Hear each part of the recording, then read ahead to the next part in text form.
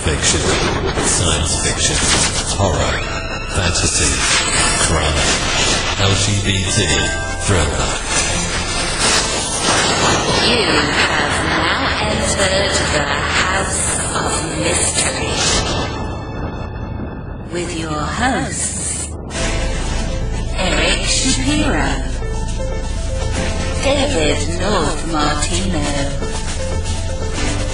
John Copenhaver, and Al Warren on 106.5 FM Los Angeles, 102.3 FM Riverside, and 105.0 AM Palm Springs. Welcome back into the House of Mystery. I'm Al Warren. Mr. Dave Martino is all excited here and ready to go see Barbie. Yes, right.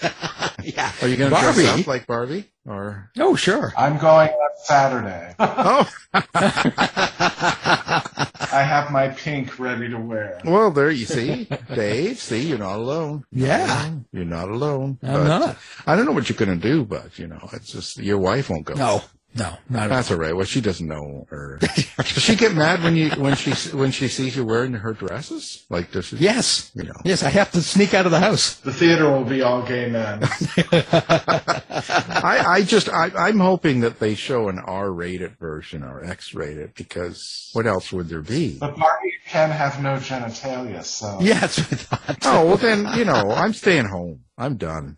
I mean, gotta have some action going on. Anyway. Well, Dave, we've got a writer. He's got the #1 new release right now, and it's called Silence of the Missing. It's a gripping psychological crime thriller novel. Mr. Rick R. Reed is with us, so thank you for being here, Rick. Thank you for having me. So, Rick, you're kind of like me in a sense that you tend to write darker stories. So what brings you into that? Who hurt you? Like, what's going on? Is that a requirement that somebody had to have hurt you? Not necessarily, but... Actually, I kind of think it is. I think most people I know, especially either people who write dark or people who write comedy, conversely, have some baggage in their background where they may be working something out, even if it's just subconsciously. So, and I have been tending myself to write more and more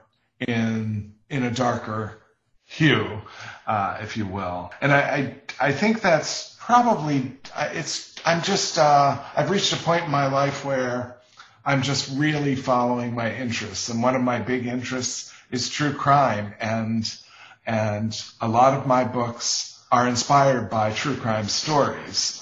So I think that's going to be a direction I will continue to take. The book I'm working on now is another crime fiction, psychological suspense, involving LGBTQ characters. So, and it's what I find very satisfying to read, to view myself, and I think we writers tend to write what we want to read, so that's what I'm doing in a big way now. Well, and so what was the inspiration for this book? I think I knew you'd ask that, so I was thinking a bit about it. I think it's probably somehow the idea of missing persons came to me, and then the classic what if question. What if, most people that go missing either are found or returned relatively quickly, the vast majority. If they don't, they're probably dead. And it's really an unusual case, but it does happen, and I can give examples. It does happen that people will suddenly return after many years of being held captive or whatever the situation was. And I just thought it would be interesting to start with a young puppy love situation and have someone abducted at that point in time, and then flash forward to 3 decades or so later, and no one has ever heard from the person that was abducted. And of course, he's assumed dead. And he shows up on the past loved one's doorstep claiming to be the missing person. And that was sort of my concept, my jumping off point for how this story would be told. And of course, I've added lots of twists and turns that I hope readers don't see coming.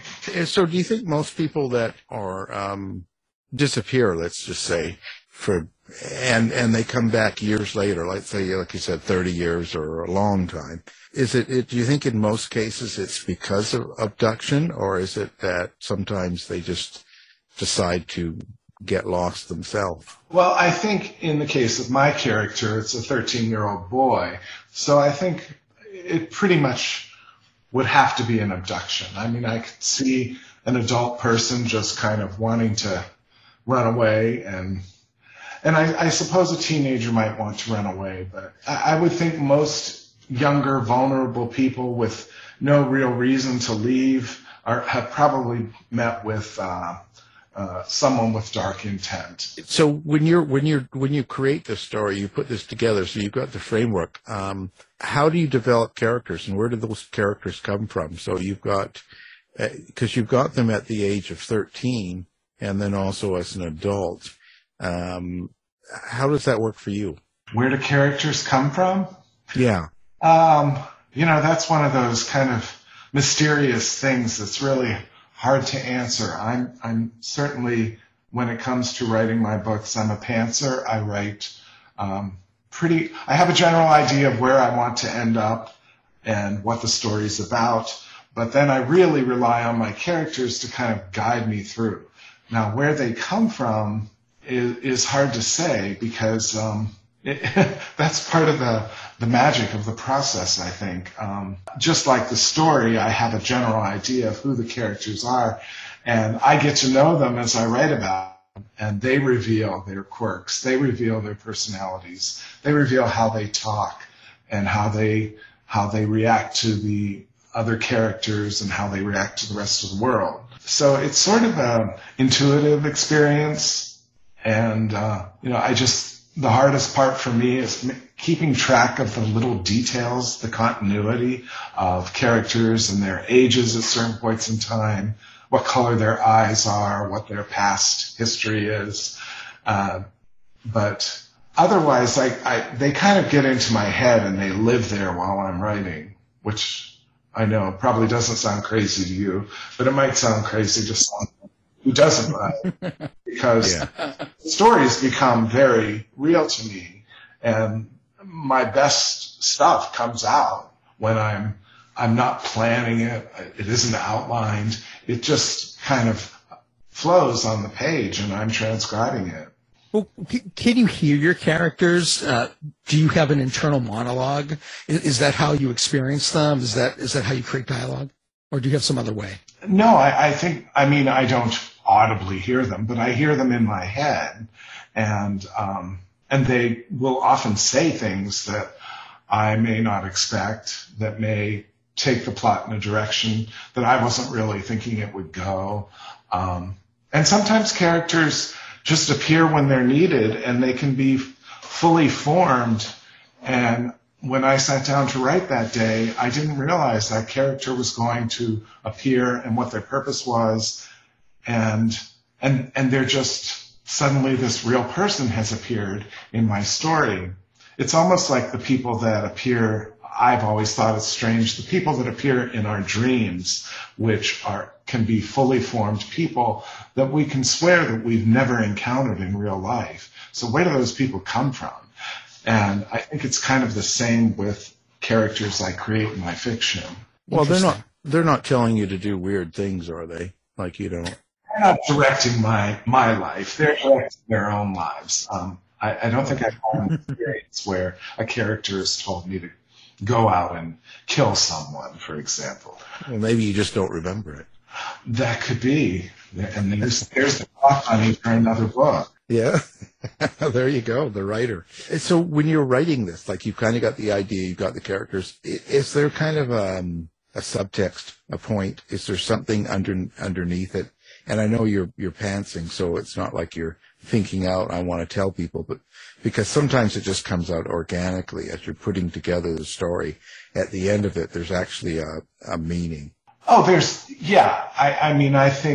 I don't think there'd be a reason to write a book unless there was some underlying message.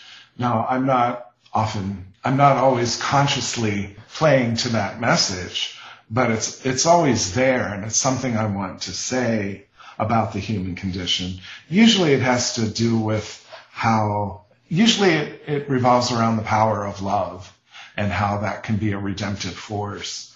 And it's how I get to my endings, and how just love can change a very bad situation into something that's either good or hopeful or both.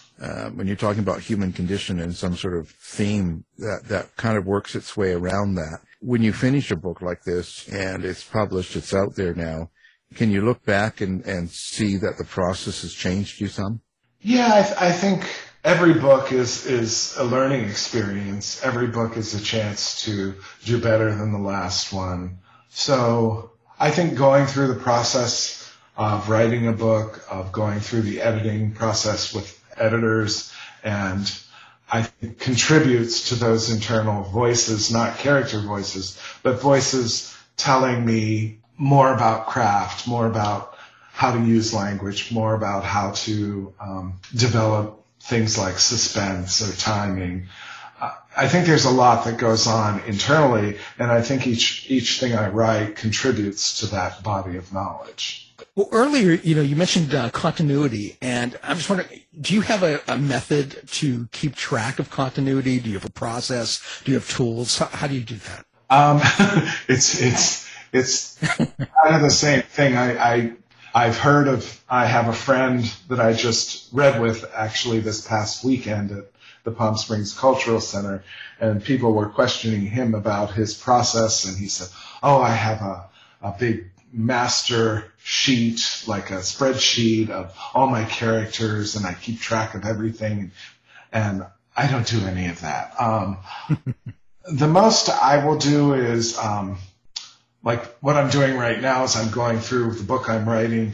When I have like a character description or something that I know will come out again later, I'll just highlight it and make it yellow so that I can quickly find it, and I can find what the age of that character is, for example, or what color his eyes are, or where he's from. But I don't really do I wouldn't even know how to do a spreadsheet, honestly. So it is kind of winging it, and I do keep my fingers crossed that I always will get a good editor who will remember anything I've missed. And so far I've had pretty good luck. So are you conscious of how you write, let's say, violence on the page?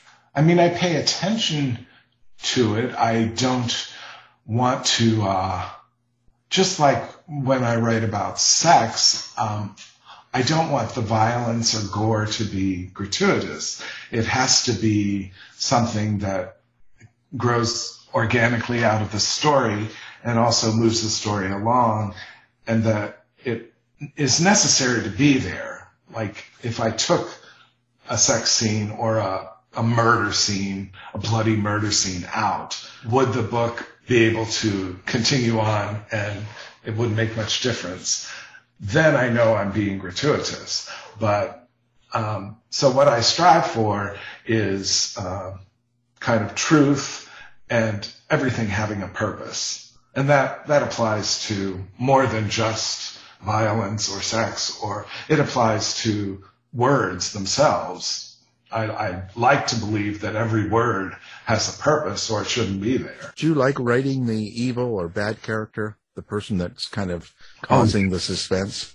Oh, yes, very much. It's a lot more fun to write someone who's evil than someone who's good, at least for me. Maybe it's because I'm kind of a mild-mannered guy myself. I get to slip into this darker shape and become something a little different. It's just fascinating to me, and I think that's why I'm fascinated with true crime and why I read a lot of suspense and thrillers, is because I find those trying to figure out the psychology behind why people kill, why people do horrible things to each other. It's always been fascinating to me. And so to be able to actually get inside the head of a character I'm writing about who's evil, it's really an interesting process, and it flows pretty easily. And one of the things I think I try to do, though, with those people is that I do always try to give them some kind of redeeming value, something that makes them human, so that they're not just these evil automatons that can only do bad. Because I don't believe anyone is all good or bad, or most people are a mixture of both. And if we're lucky, the good outweighs the bad. But I always try to give some kind of psychological insight into what made them who they are. Yeah, because really, in a lot of times in their own world, in their own mind, they think they're doing something right. They think what they're doing is good. Yeah, that's very true. So if you don't explain it, or if the reader doesn't understand who this person is and how they got there, they might not connect with them. Right. So what happens to your characters when the book's done? Do they just disappear, or do any of them linger with you? Generally for me, because most of my books are standalone except for a few, generally they do go away. And I will admit that sometimes I'm kind of sad that they've left, and I sort of miss them.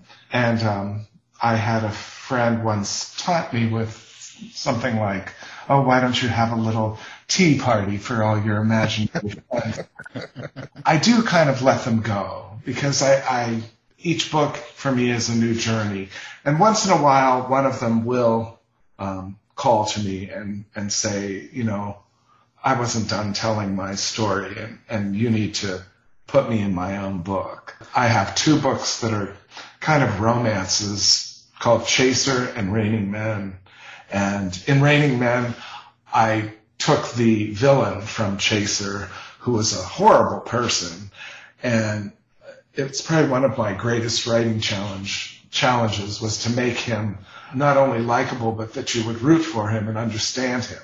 And I think I got that across, and I think actually the second book, Raining Men, was better than the first because of that. Because I took someone who was so reprehensible and made them take a journey that let them figure out something about themselves, but also let the readers figure out that he wasn't all bad, that there were reasons for him being the way he was. Do you have a favorite character you've written out of all the books you've done? I would think if I really had a favorite, it would jump up. I would think of it right away. You say you do it, you're kind of by the seat of your pants, so you didn't really know how this book was going to end, did you? I would say I was pretty sure that things would be resolved and that things would end on at least a hopeful note. How we actually would get there, no, I probably didn't know exactly. Or if I did have an exact idea, it probably changed a lot in the course of writing it. I guess an advantage of writing it, taking true accounts or things people do and kind of fictionalizing and writing your characters, is you do get to see, or you can have, let's say, justice served in a way, or you could have you get to choose your ending, whereas in the true crime stories, quite often it just is how it is, and it doesn't always end up very good. Right. That's one advantage of writing fiction over true crime. And sometimes the true crime I read can be so disturbing because I know it's true, and I can't tell myself, oh, this is just a book. This really happened. So sometimes I need to actually take a step away from it. There have been a couple true crime books that have really almost made me want to stop reading because they were so upsetting. In fact, I just read one that was really kind of a chore to get through, even though it was really well done and fascinating. But it was about a mother murdering her child, and she had Munchausen by proxy syndrome, and it was really heartbreaking. But in fiction, we can kind of fix that, and that's part of the beauty of writing fiction, is that we can kind of maybe right some wrongs in the world. Did you do a lot of research to try to figure out sometimes how a character should be? Yeah, I mean, I do like for Silence of the Missing, I researched a lot of the cases where people came back from long absences when they went missing. So it was interesting to read about those things, but it helped me inform the characters in the book. Did their experience being away and being taken change them in a good way or a bad way? And I don't want to reveal too much because I don't want to give away a spoiler. But but to your question, I do research how criminals think and try to apply that to what I know of human nature and what is true for me. Well, speaking of research, did you have to go back and do some research to get back into the mindset of the 1980s in writing the 80s sections of your book? Well, there isn't a whole lot. I mean, the majority of the book takes place in present day. It starts off in 1986. And, I will do a little research to see, like, what songs were popular at that time, so I can kind of drop that in. You know, that song is playing in the background because I know it was popular that summer, or to make sure I'm not using a product or something that didn't exist, which can pull a reader right out. But when I wrote about the 1980s, it was set in actually the small, I made it fictionalized town, but it was actually the town I grew up in on the Ohio River in the foothills of the Appalachians. So pretty much just had to go back in my own head to when I was a teenage boy, and I could write those sequences with some truth, I think. Yeah, well, you're far too young to have known what happened in the 80s. That's right. I was having a child in the 80s. And he's almost 40, so I'm not far too young. You're not supposed to say that. Hey, I'm not. I just turned 65, and I'm not ashamed of it. What kind of influences your writing? Do you think other writers? Do you think people you've run across? Is there certain things? And if you're stuck in writing, is there certain things that get you going? Well, I read a ton, and I read across fiction, nonfiction.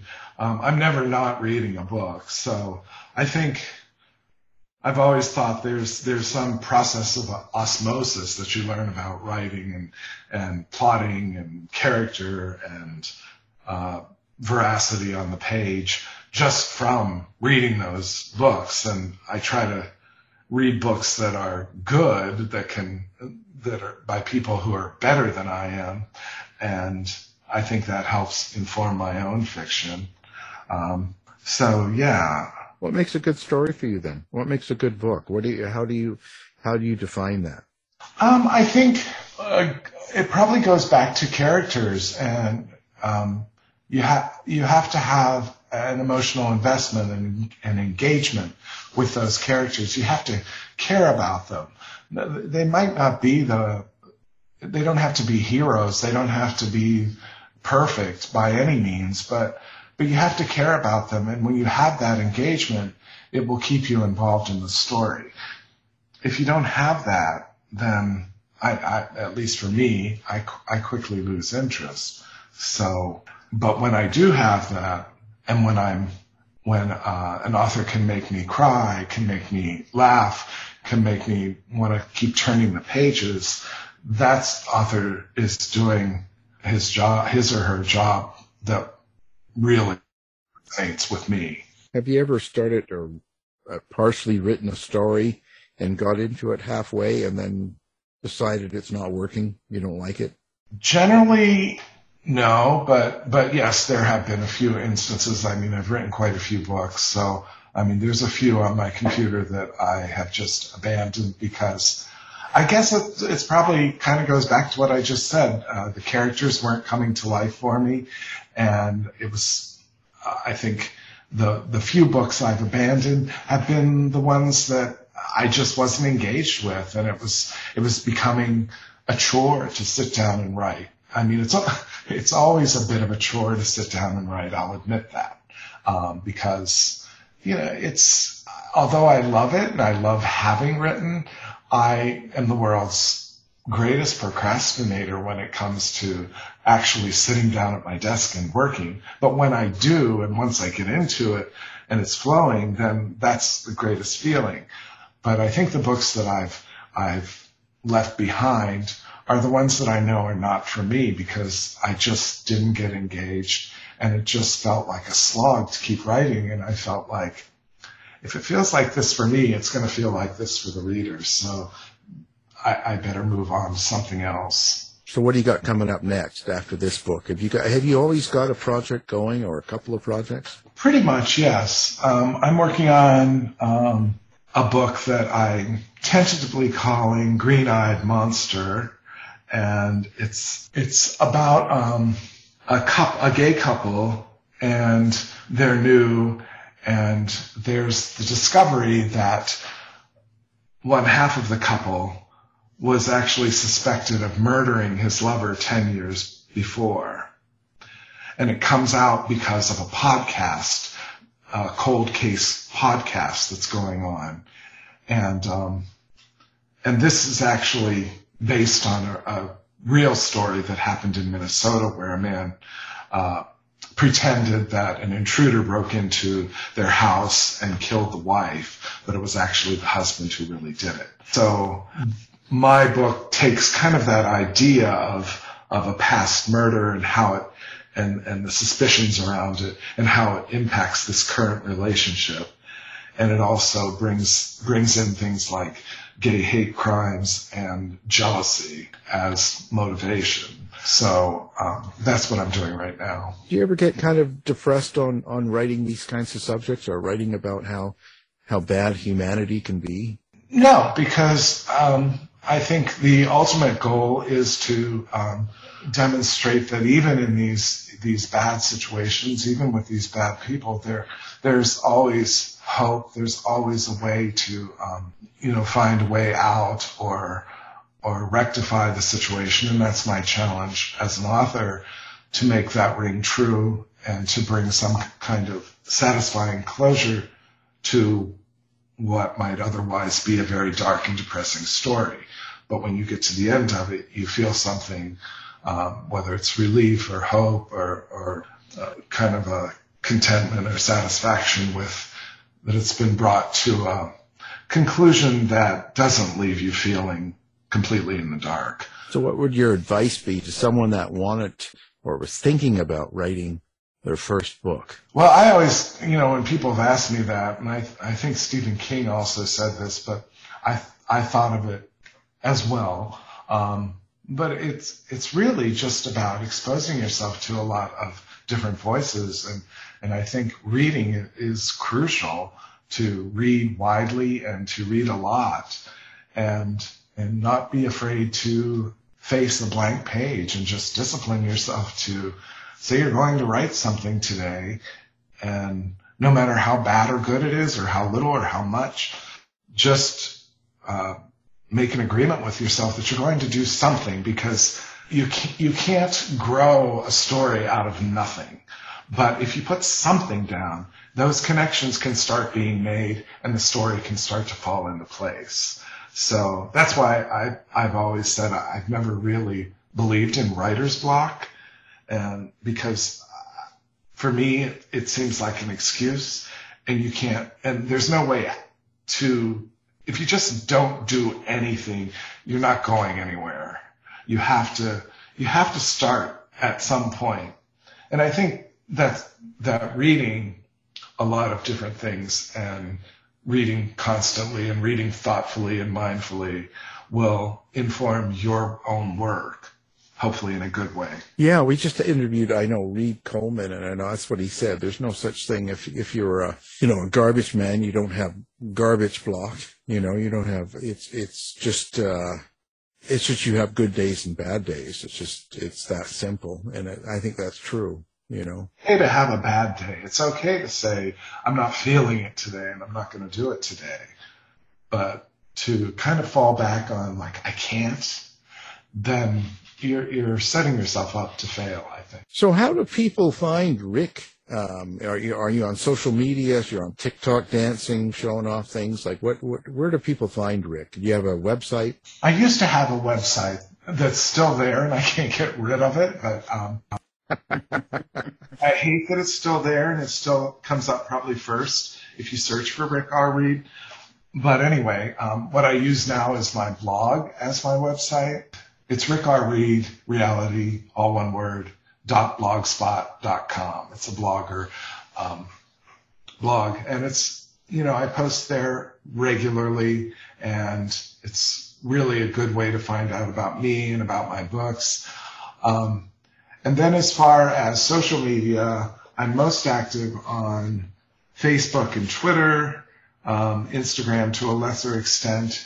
But in all three of those, if you look for Rick R. Reed, which that's my hand on all of them. I guess I got involved early enough that I could have that. So I'm Facebook.com/Rick R. Reed, Twitter.com/Rick R. Reed, and same with Instagram.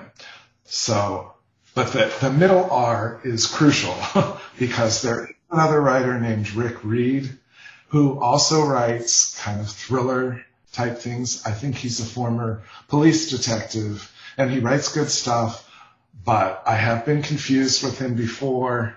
So I always tell people, always look for Rick R. Reed because, and I've had people who come to me and they're very happy to tell me, oh, I bought your latest book. Oh, what was the name of it? And then they'll name a Rick Reed book and I'll have to say, I didn't write that, but I hope you enjoy it.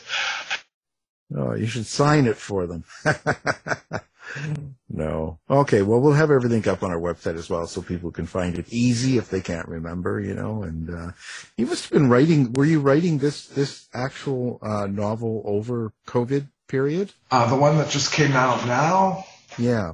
I don't think I think COVID was sort of getting out of the way when I started this one. The Man from Milwaukee, which is my book about, set around the time Jeffrey Dahmer was arrested and about a closeted gay man who became obsessed with him and began writing to him in prison. I was writing that during COVID, and that was a very dark book, and I think maybe COVID played a part in that darkness because there's a lot of isolation at that time. I'm good with being alone, probably more than most people, but enough can be enough, and that really was. We appreciate you coming on the show. The book, of course, is called Silence of the Missing, and it's a gripping psychological crime thriller novel. And our guest is the author of that book, Rick R. Reed. So thank you very much for being here. Well, thank you for having me on. It was fun. Thanks, Rick. You've been listening to the House of Mystery radio show. To find out more about our guests, hosts, or shows, go to www.houseofmystery.com. Show's over for now. Was it as good for you as it was for me? Yeah. Good night. This has been a production of Something Weird Media. I'll be back.